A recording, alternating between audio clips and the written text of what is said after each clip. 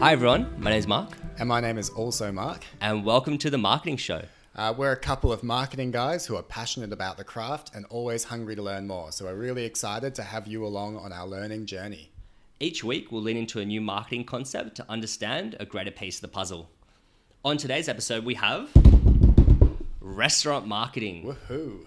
Mark, do you want to take us through some of the fundamentals of restaurant marketing? Yeah, so I think, marketing for a restaurant, it always has the same 6 Ps, but I think how you manipulate those Ps or those fundamentals is going to be different. And there are some that stick out a little bit more than others for restaurants. So first of all, we have portfolio and how you use your portfolio to structure a better mix for your restaurant, especially when you sell food that has low margin. We've also got the importance of core. We always talk about core, but here it's almost got a bit of a double meaning because it's your core offering from a food point of view and what dishes, but also what else you have and that trade-off between what your USP is, whether it's good service, but also sort of just what you need to have on your menu being the type of restaurant that you are. Location and how that influences your offering. Digital touch points and what are the really successful restaurants doing in the digital space from a marketing point of view. Distribution and its role in restaurants from both a booking but an experience point of view as well. And then finally, the importance of third party and awards. Yeah, nice one. Why don't we kick off with portfolio structure first? I think one of the most important parts of any portfolio is understanding how you're going to structure your gross margin. And within restaurants, with so many things going and so many inputs going into the business, really important to see where your margin priorities lie. One of the most important ways or most accessible ways to build a nice portfolio structure for your restaurant is to understand that alcohol, for example, is one of the highest gross margin selling items, and understanding how you can shift your portfolio to make sure that you're pushing those items as much as possible. Yeah, I think the alcohol thing is really interesting because we've all been to a restaurant where you're not allowed to bring your own wine in, and the price for wine at the restaurant is extremely high. It might be a bottle that costs $20 outside of the store in your local liquor store, all of a sudden costs 60, 70, 80 or more in the restaurant. And I think I call this the Disneyland effect myself, because if you go to Disneyland and you want to eat food, you have to eat the food at Disneyland and they can name their price. So it's really, really fascinating to look at because there's one part of you that says, well, I'm not willing to pay that. But in the moment, in the experience, and going to a restaurant can be quite an emotional experience, often people will pay it and they know that. And that's how they're supplementing potentially low margins on their food. Exactly, and it's hard because sometimes you'll see on Instagram really flashy items or really exotic food items with lots of different layerings that can be used to entice people into the restaurant. But oftentimes, because you have an item that may use many different ingredients and may be quite exotic and also take a lot of time and resource in the kitchen to actually prepare, those items may not be actually where you're generating a lot of your items, a lot of your gross margin. So I think it brings us to another really important element, which is bundling. So understanding how you can build a portfolio through little different bundling strategies to increase your gross margin. Yeah, I think the restaurants that are run really well as a business really get bundling and cross-selling as well. So understanding that their most popular dish might be avocado on toast at a cafe, but they might not make much money on avocado on toast, although maybe they are, because I think the average price for avocado on toast in Sydney is like $18. It's constantly inflating. But as an example, say that's a really low margin. What the really great restaurants are able to do is cross-sell you something else to go with your avo on toast, whether it's side orders like bacon for $4 per piece of bacon or extra mushrooms for another $5. They're really good at cross-selling that. It's almost like additional features when you buy a car, isn't it? You buy the base model, but then you add all the extras on top, and that's where they make the money. Yeah, definitely. So bundling and cross-selling, I think, plays a huge role here. Yeah, and then you also, I guess from a cafe perspective, you also understand how that portfolio can work with different juices as well. So for example, people coming in for breakfast, having a coffee to start, but then maybe a juice with their meal as well. And also maybe increasing the idea of a second coffee after brunch as well, which I know you and I, Mark, are both quite guilty to indulging in. But also from a dine-in restaurant perspective as well for dinner, oftentimes with alcohol, drinks will come beforehand and maybe afterhand as well. And that'll kind of help balance out some of the margin requirements of building a nice portfolio as well, especially when some of those items from the wine list, for example, might come from far-reaching places, which may incur a little bit of an on-cost on the menu as well. Exactly, and businesses can actually differentiate themselves on these high margin products like wine. Can become known for their wine list and cellar that they have available, and therefore it's a reason for people to go there, and then they actually end up spending disproportionate amounts of money on their wine versus their meal, which almost comes as the secondary offering.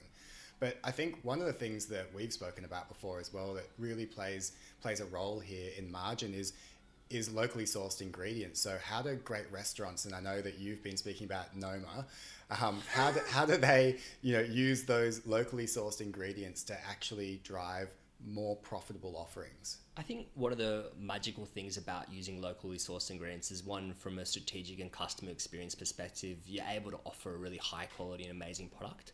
But from a portfolio structure and margin building perspective, you're also able to cut down on some of the distribution and transport costs as well. So by sourcing something locally, you may be able to buy in smaller quantities, which means that you don't have the risk of food waste or raw material waste if you're not selling through all the items within the day. And also the transportation costs of just getting it from the market to your restaurant as well can be cut down as well, which can also impact the margin structure. It's a real win-win, isn't it? Because the consumer feels like they're getting really fresh food that's come that day from a local producer, and then it's also potentially better margins for the restaurant. Exactly it. And I think the wonderful thing about that as well is that you're able to build a nice relationship with that supplier as well, and potentially over a longer period of time able to negotiate different pricing as well, if you sustain a longer term relationship with them, and maybe do some things like advanced ordering, which can cut down your price and help build your margin structure long term, not just through the seasons as well. I think it also takes us to another really important part of portfolio structure within restaurants, which is understanding what your core offering is versus what your innovation or your just other elements are. Yeah, well, I think this is really, really fascinating, because when you look at what your unique selling point is as a restaurant versus the type of restaurant or cafe that you are, and what are the core offerings that you're expected to have. So let's make up an example. I've got a cafe at Bondi Beach, and I sell most of my food through that breakfast brunch sort of time. Now I might be a Turkish cafe and have all these specific dishes from Turkey, but as a cafe in Bondi serving brunch, I need to have avocado on toast. And it's a great sort of trade-off of how far you go and how many people are going to come to your restaurant purely for its unique selling point versus having avo on toast which they have everywhere when they go to breakfast. Yeah, definitely. And I think as well, it's really important to consider the location and how your location can change that core offering. We know in Sydney, in some areas, they're quite well known for vegetarian options, and understanding that if you are in a certain suburb where there might be a higher density of vegetarian eaters, then it's really important to have not just the single token vegetarian option as part of your core, but quite an extensive array of vegetarian options that can help your cafe grow. Another way to do that as well is through the idea of add-ons as well. So that if you are building a core, you can also have your customers level up or create their own innovations on the menu with different add-on items to keep them satisfied as well.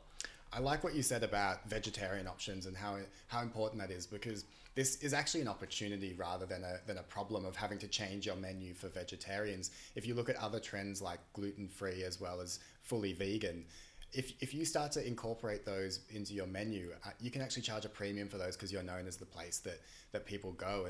And there's a great example of that actually in Surrey Hills in Sydney. There's a restaurant called Yuli's, and Yuli's is a vegetarian vegan restaurant. But actually they charge quite a high price for this food because people know that they can go there, but then it's also appealing because the food's very interesting for people who aren't necessarily vegan, who might enjoy the experience anyway. Yeah, no, definitely. And it's really interesting to take the idea of growing your business by growing your core approach into cafes. So understanding that vegetarian and avocado and toast, for example, might be a really big part of cafes as a core at the moment. As those trends shift, it's also important to understand and move with those trends as well to make sure your core is kind of always relevant as well. So yeah, really, really interesting. Well, it's talking about your core offering and how you mentioned location might actually change what your core offering is. I think this actually goes into both your food, but also the type of restaurant or cafe that you have, and the ambience of it and the service. There's a great example of Messina Ice Cream, and their flagship store is in a street that's full of bars and clubs, and so obviously it's all about the great quality ice cream that they have, but the way that they've fitted out the store and the ambience of it is very cool. So there's loud pumping music when you go in there, so you actually feel like you're walking into a nightclub. So what they've understood is that there are people stumbling out of bars and clubs around there, and this is almost an attraction. They might actually think it's a nightclub that they're walking into, but then it's just delicious ice cream. But then, when you go in there, it's dimly lit. You feel like you're on a dance floor. So I think it's an example of how you can actually use your location and what's around you to tailor the experience to the primary customer that's coming in.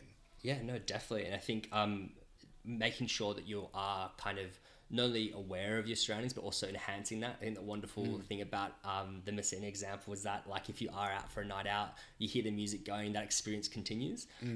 Whereas, for example, some beachside restaurants will really tap into their view, which again sounds like quite a basic concept, but you could kind of easily forego the design of your restaurant and the overall experience to not really enhance and capture all those surroundings. So there's an awesome restaurant called Sean's Panorama in Bondi, and the fantastic thing about that is that they've actually designed their entire outfit of their restaurant to really ensure that kind of everyone on the table gets a view of the beach and the atmosphere, which in turn brings a really lovely ambience and keeps people coming back. And it goes back to core. If you don't think of core as just being the food that you offer, your core is your location or your view. How do you dial that up as the selling point for your business? It's the same if you go down to Coogee Beach. I challenge you to find a cafe on that strip in front of Coogee Beach that actually has phenomenal food, or food that's better than usual cafes. But what they all have is they've opened up all the windows, so even if you're sitting inside, you still feel like you're right. You feel the sea breeze coming on. They all have outdoor seating as well. So another example of how they can really dial up that core proposition. Yeah, no, definitely. And I think the idea of core in your portfolio in terms of both your actual products that you're offering, but also the experience is so important. And it's one of those things that we also see in McDonald's, that McDonald's understood that it's one of the few places as a restaurant, quote in quotation marks, that you can kind of go to and dine in by yourself, and it's not very socially taboo to do so. Like, it's fine to do it in a lot of restaurants, but it's maybe something you see lesser than in McDonald's. So the cool thing is that they have kind of automated a lot of their experiential processes to enable people to go in and comfortably dine by themselves. Yeah, you see those these awesome touch screens. The touch screens, yeah, that people, you can go in with headphones on, listen to your favorite marketing podcast, and order food, sit down, have it be delivered to you, kind of all undisturbed, and have quite a really solo dining experience. And they really understand that it's one of those places, or the few places, where you can do that quite easily. And they've really capitalized on it and have tailored their experience to enable people to do that if that's something they do want to do. Yeah, and it's a real benefit from a business point of view as well, because if they have the screens, there's less people serving, which means less overheads, which means better underlying profits, or they can switch the role of those people who used to be taking orders to delivering the orders to the table that people ordered through the touch screen as well. 100%. And I think it kind of leads into one of our next points. It's around different touch points, right? Where, like, the most obvious touch points around the brand or the restaurant will be within the restaurant itself. Yeah. But a lot of times you'll hear about a restaurant through different means and different touch points. Yeah, I think this is a great point, and this is something that I found quite fascinating about restaurants, is that if you look at search terms, what people are searching for when they're hungry and looking for food, you can see that there is, wait for it. There's a 48% increase in people who are searching for unbranded food. So by that I mean they're searching for pizza near me. So 48% increase year on year on those types of searches, versus branded searches, which are only up 12%. So that's Domino's pizza near me. So I think that first digital touch point is when people are hungry, they're going to search for something. How are you going to rank there? How do you make sure that your pizza restaurant comes up first? No, definitely. And again, it ties into the concept of location. And the interesting thing about that as well is that we also have to understand that a word of mouth as well is building on that, is that people are actively going and searching for different restaurant options, but they're also hearing about them as well from different people. So word of mouth is a word that, I've used for many years in marketing. But it's one of those things that still reigns true, that if you get a recommendation from yourself or from the internet, it's still really, really prevalent. I think as well, like building off touch points, although unbranded search terms are definitely growing, user-generated content and specific branded content for restaurants on social media is really growing as well. Yeah, I feel like this is almost how restaurants are becoming famous these days, is by having an offering that people want to take pictures of and create content that they put on their Instagram feed. I think about, there's a restaurant in Melbourne called Chin Chin. And to me, Chin Chin is famous for two reasons. One, people have photos from Chin Chin, either them at the restaurant with the neon sign out the front, and two, people talk about the line that you have to wait in to get into Chin Chin. I've never actually heard anyone tell me about what the food is specifically like. Absolutely. And I think the really interesting thing is that it also applies to a lot of takeaway restaurants as well. When you see people from, for example, when Starbucks every year will launch their new holiday or Christmas style takeaway cups in that new branded packaging, you'll see a lot of social media comments or posts of people posting the new cup and kind of driving purchase back to the store, because people are creating their own content to use for the site. And I think that if we start to build this into a user journey of someone who might be coming to your Starbucks or Domino's, they've maybe seen that content on their Instagram feed, and that's sort of triggered them to go, oh, cool, Starbucks has new cups. Or maybe they've just seen a cool picture of a restaurant, but they're not quite sure what it is. And then the next step for them is to go, that search is, where's my nearest Starbucks, or where's my nearest coffee shop or pizza place? And you start to see how these touch points link with each other before you even get to the store and have that in-store experience. No, definitely. And I think one of the awesome things about the touch points is that it leads to our next point, which is around distribution. If you're a takeaway restaurant, and sometimes even a dine-in restaurant, you can increase your distribution outside of your restaurant by enabling delivery services and delivery apps coming to your food. But it's kind of hard to increase distribution outside of a physical site if you're a restaurant that offers an restaurant dining experience only.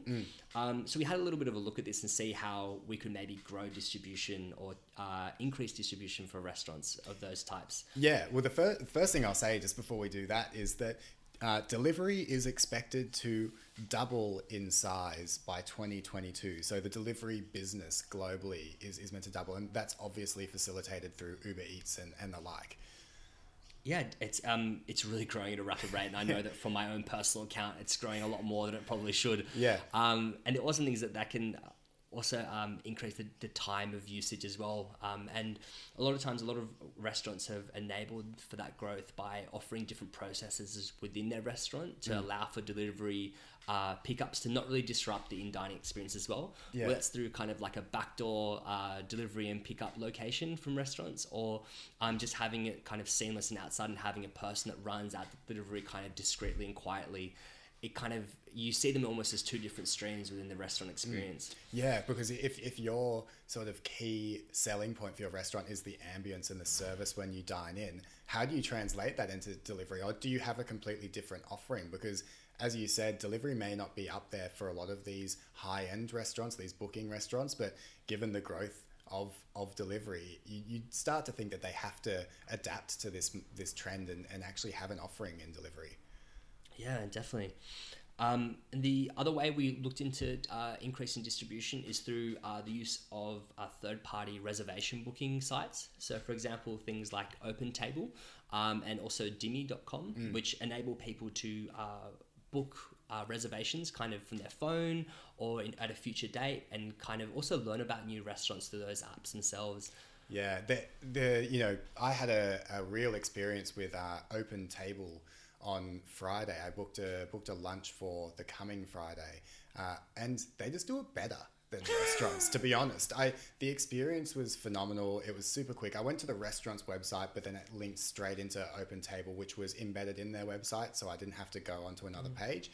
And OpenTable sent me a reservation follow-up of my booking instantly on text message and email, and they're going to send me a reminder. Well, I'll let you know how it goes this week, but they're going to send me a reminder letting me know I've got my lunch tomorrow and what time and everything. So actually, I think it was just better than most restaurants do bookings. Yeah, it's interesting as well, because it's almost like through those third-party services and you being able to book online with them, like it's almost like there's a flow-on effect of you perceiving the restaurant to be of a really high quality as well, and also like it's starting your user experience with them on a really good foot. Exactly. It's one of those digital touch points we talked about.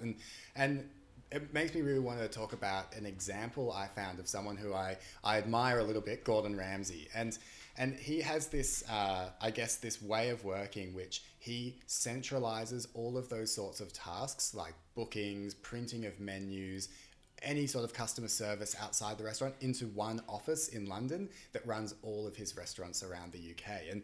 And what that does is it frees up the people in the restaurants to focus on what their key task is, which is either customer service, greeting customers when they come in, being fully aware of what they may need, or if they're working in the kitchen, just focusing on the food. And I just thought that was a fascinating way of something that's come out of the restaurant business that we can apply to other types of businesses as well. Is that how do you hack those really sort of mundane but important tasks and make sure that they're done really well? Is it using a third party for your reservations? Is it having a centralized business unit that takes that off of the plate of people so they can focus on, if you're in sales, selling with their customers? How can you do that to improve your overall business? Yeah, definitely, and it lets people focus on, I think, the most important parts of their core and their portfolio. Another concept we discussed was the importance of third-party awards. So for some restaurants, they may be more important than others. So for some high-end restaurants, they kind of live and die by the Michelin star rating system, where kind of with a third-party award, you can know whether or not this restaurant is, I guess, good or bad, or if it's going to meet your criteria of what experience you're looking for. But I guess depending on the scale or the type of restaurant you are, those third-party awards or validations can come from different sources. So I think that the Michelin star is great because it's an immediate price increase. As soon as you get that, that star or that hat or whatever award you get, you already have justification to put your prices up because people are now going there for the experience of going to a Michelin starred restaurant, and the price is now a secondary thing. They're willing to pay for that.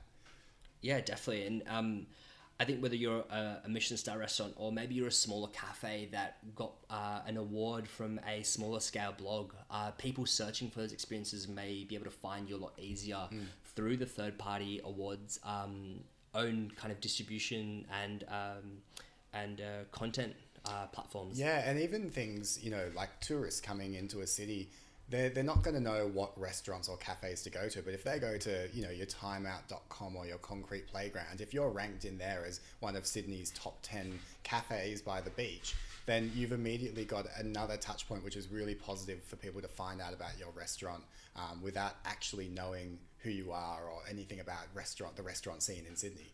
Yeah, definitely. And I think not to stress if you're kind of working through a restaurant or a cafe that doesn't really have access to a third-party award.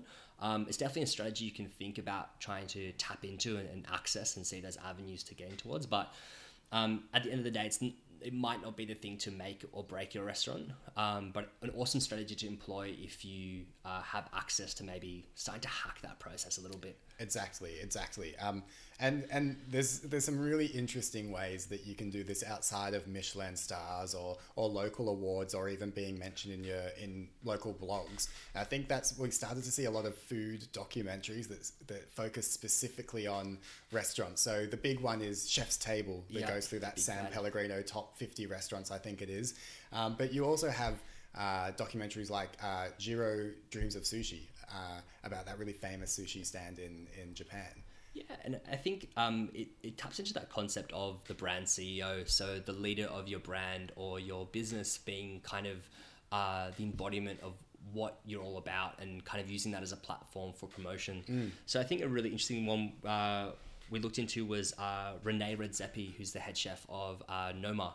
And you look at a lot of the different documentaries and pieces of media that have been done on Noma, and that allows people to really learn and be really involved in the story and the decision process to potentially dine there one day. And it also helps them to tap into future consumers that, in the horizon may keep that into their consideration set when looking for a restaurant or a really special dining experience in the future. Yeah, it's almost like not even just the owner, but the chef. Like Yeah. if the chef is famous, it almost, that person is the human face of the restaurant and embodies what the restaurant is about. It's almost very luxury marketing in a way, Yeah. what we talked about last week, which is that people identify with that person or that chef and they want to eat there because of that. Yeah, 100%. And it's if you're a smaller scale restaurant, a way you could maybe go about that is by having a really small production budget of making a really small documentary, if it's just a short length, about your cafe or your restaurant, and just posting on YouTube and driving people towards it, and just creating a little bit of story and a narrative about your restaurant. Yeah, or even, know your audience. If you're a cafe that attracts a lot of young people, or you're Messina Ice Cream, who gets a lot of young people who have stumbled out of clubs, use the format that's going to speak to them the most, like Insta stories or something like that, that they can sort of follow your story about your restaurant and your craft along the way and get more involved. Yeah, definitely. I think another really interesting pillar as well will be around the art of the collaboration, which is something we're starting to see both from high-end restaurants and kind of quick service restaurants and fast food chains as well. One of the relevant ones we're looking at the moment is for Hungry Jack's, who's recently have collaborated with Cocoa Pops to make a dessert. And Mark, I had to do a lot of personal testing for this. Yeah. And after extensive research, I think the really cool thing about the power of collaboration between brands is kind of leveraging audiences that match. So the really great thing about Hungry Jack's and Cocoa Pops combining for their restaurant is that Hungry Jack's is kind of core offering of making those really tasty foods and not shying away from maybe the unhealthier side of the food equation. And collaborating with Cocoa Pops is also kind of a nostalgic and fun brand that people grew up eating. And they're both quite like accessible price points, and they're both accessible kind of on the flavor spectrum. And creating co-collaborated desserts on their menu is a really fun way to drive awareness of both brands and really have a win-win for both. Yeah, I love what you were telling me about this last week, and what were we saying, that every time Macca's launches like a healthy range, Hungry Jack's has come out with like the most disgusting burger offering. As they're like, we don't care, we're just here to have fun and taste good. And I feel like, that collaboration with Cocoa Pops makes a whole lot of sense. Exactly, and I think while from a QSR restaurant perspective, they've done it on a really big scale.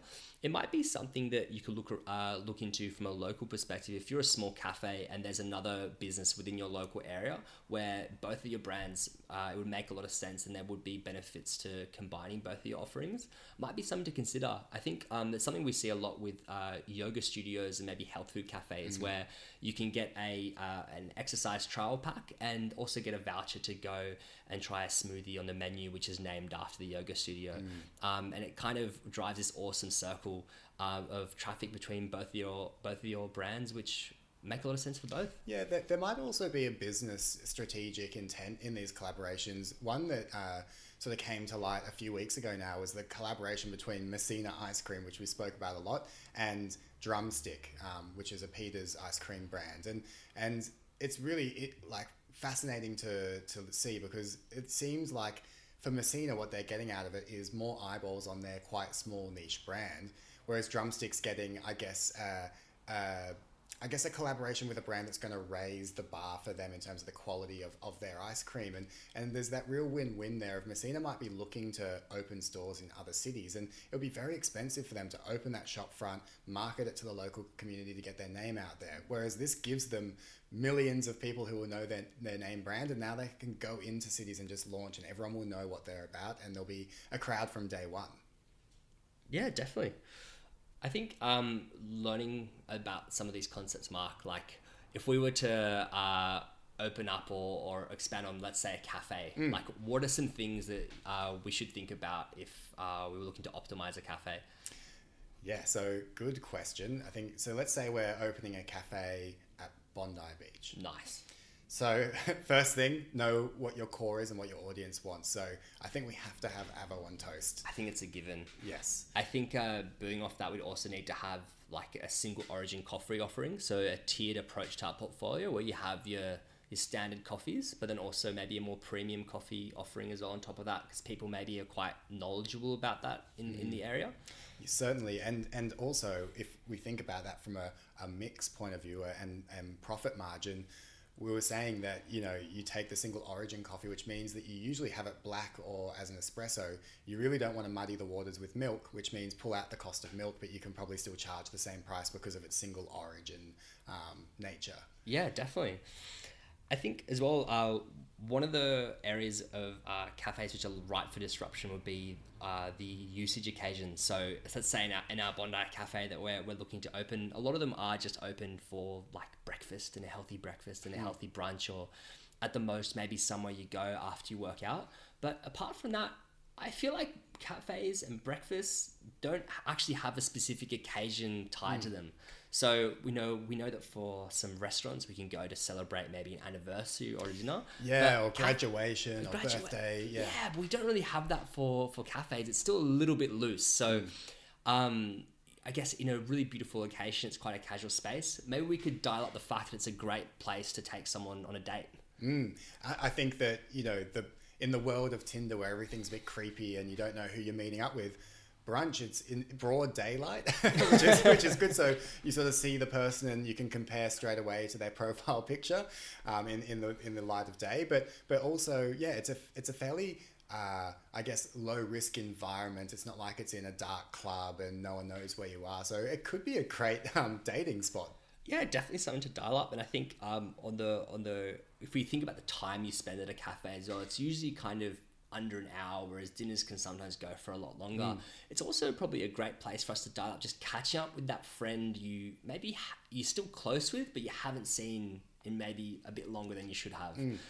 It's probably a great place for us to like dial up that occasion within our cafe as well. So I think importantly then we talked about SEO and optimization for search. So you can take that and go, we want to be known as the place that's great for first dates or for catching up with mates. So, well, that was a nice slogan, that rhymes. So, how do we have the content? So if someone says, great place for a first date, we pop up first, or how do we buy against those terms? I think that would be really important so that we can hack occasions for our brunch cafe. Yeah, definitely. I think considering it, bringing it full circle back to portfolio structure might be an awesome way. We could also create maybe a bundle or a package to go with that as well. That we've got some items on the menu which are greatly tailored to kind of bring up a few items to extend the process and the time that you meet together. There might be a smoothie and breakfast combination as well as a coffee offering, which you can kind of optimize to increase the margin of that. Yeah, or like a sharing platter. Yeah. That might have some really high margin products on there as well as some low margin, but because they're buying into a platter, they sort of get everything. Yeah, exactly it. Well, I think it's time for us to open up this cafe. Yeah, let's do it. Why are we sitting here recording? So let us know your thoughts in the comments about restaurant marketing. If you have any other thoughts or suggestions that we can include in our learning. Yeah, no, really cool part of marketing, and as we said, it's something that uses all the normal sort of levers of marketing, but just in quite a different way, specifically to restaurants. Yeah, exactly it. Now, Mark, we always know that in order to do great marketing, we need to be doing interesting things in the wider world and bringing it back to our strategies. What have you found interesting this week? What's been going on? So last week you spoke about taking cold showers and how that's been going well for you. So I was really curious. So Monday morning, had my first cold shower, and I'm proud to say that I did it Monday through Friday. Oh, wow. So reporting back, my shower's been a lot shorter, so better for the environment. I found that the first 2 to 3 days I was sort of like dancing under the shower and being a bit like, oh, this is so uncomfortable, I just want to get out. But to the point you made, I felt great afterwards. It was really revitalizing first thing in the morning when I get into work. And by Thursday and Friday, I was actually enjoying standing under in the cold water and just embracing it. It was almost like a meditation, which was cool. Wow. However, I did break it on Friday night. I sail on Friday nights out on the harbour, which is a lot of fun. And there was a big storm on Friday. So afterwards, I did have a hot shower. Big well deserved. But another cold one this morning. So feeling good. Yeah, nice. Well, how about you? Yeah, welcome to the club. Thank you. Luckily, I'm still going strong on the cold showers as well, and luckily I haven't gotten sick yet. So we'll see how long we keep going. This week I rediscovered and tapped into an old hobby. I went surfing this week, which is really lovely. Yeah. it was my first surf in a little while, and it was nice to get the dust the board off and get back into the open ocean. And I think that it made me reflect that it's one of the few pastimes or activities you can do where you literally kind of leave the land. Like it's very existential, but yeah, you're out in the middle of the ocean, and I'm sure you probably feel a similar way about sailing, and it kind of just gives you this amazing perspective to reflect on things. So I think when I was younger, surfing was a lot more about like surfing the biggest waves and doing the most intense high performance maneuvers. But I think after a long week, it was something about getting out in the middle of the ocean and using it as an amazing thinking exercise as much as an awesome way to stay active. Yeah, so I call it the full stop to the end of the week on a Friday night when I go sailing, because you're right, you do actually get off the land. Whether that's necessary or not to this type of activity, I don't know, but it is a common theme. But then like for you, it literally washes away the stresses of work and just really puts you into that mode that you're no longer at work, you're ready for the weekend, and that's why I really like it. Yeah, definitely. It's an awesome another strategy to keep in the toolbox, but also really could do something that makes you happy. So well, there's one other thing I'll say, which is sort of tapping into that sort of what makes you feel good and those passions that you need to make sure you have time for. And the reason I'm telling you now and recording it is so I don't chicken out. So I have tentatively signed up to do a sailing race up in Queensland in May, and it's going to be my first sort of big race. It's a 2-day event from Tin Can Bay to Harvey Bay. It sounds like it's going to be amazing, but I'm a fairly inexperienced sailor, and for me it's going to be it's going to be a big task for me. So I'm kind of nervous but excited, and I think you just have to sometimes just go for it. So hold me accountable, and hopefully by May I'll be telling you some great stories. Yeah, well, we can't wait. Hopefully we can do an episode from the boat. Yeah, I'm sure that will go.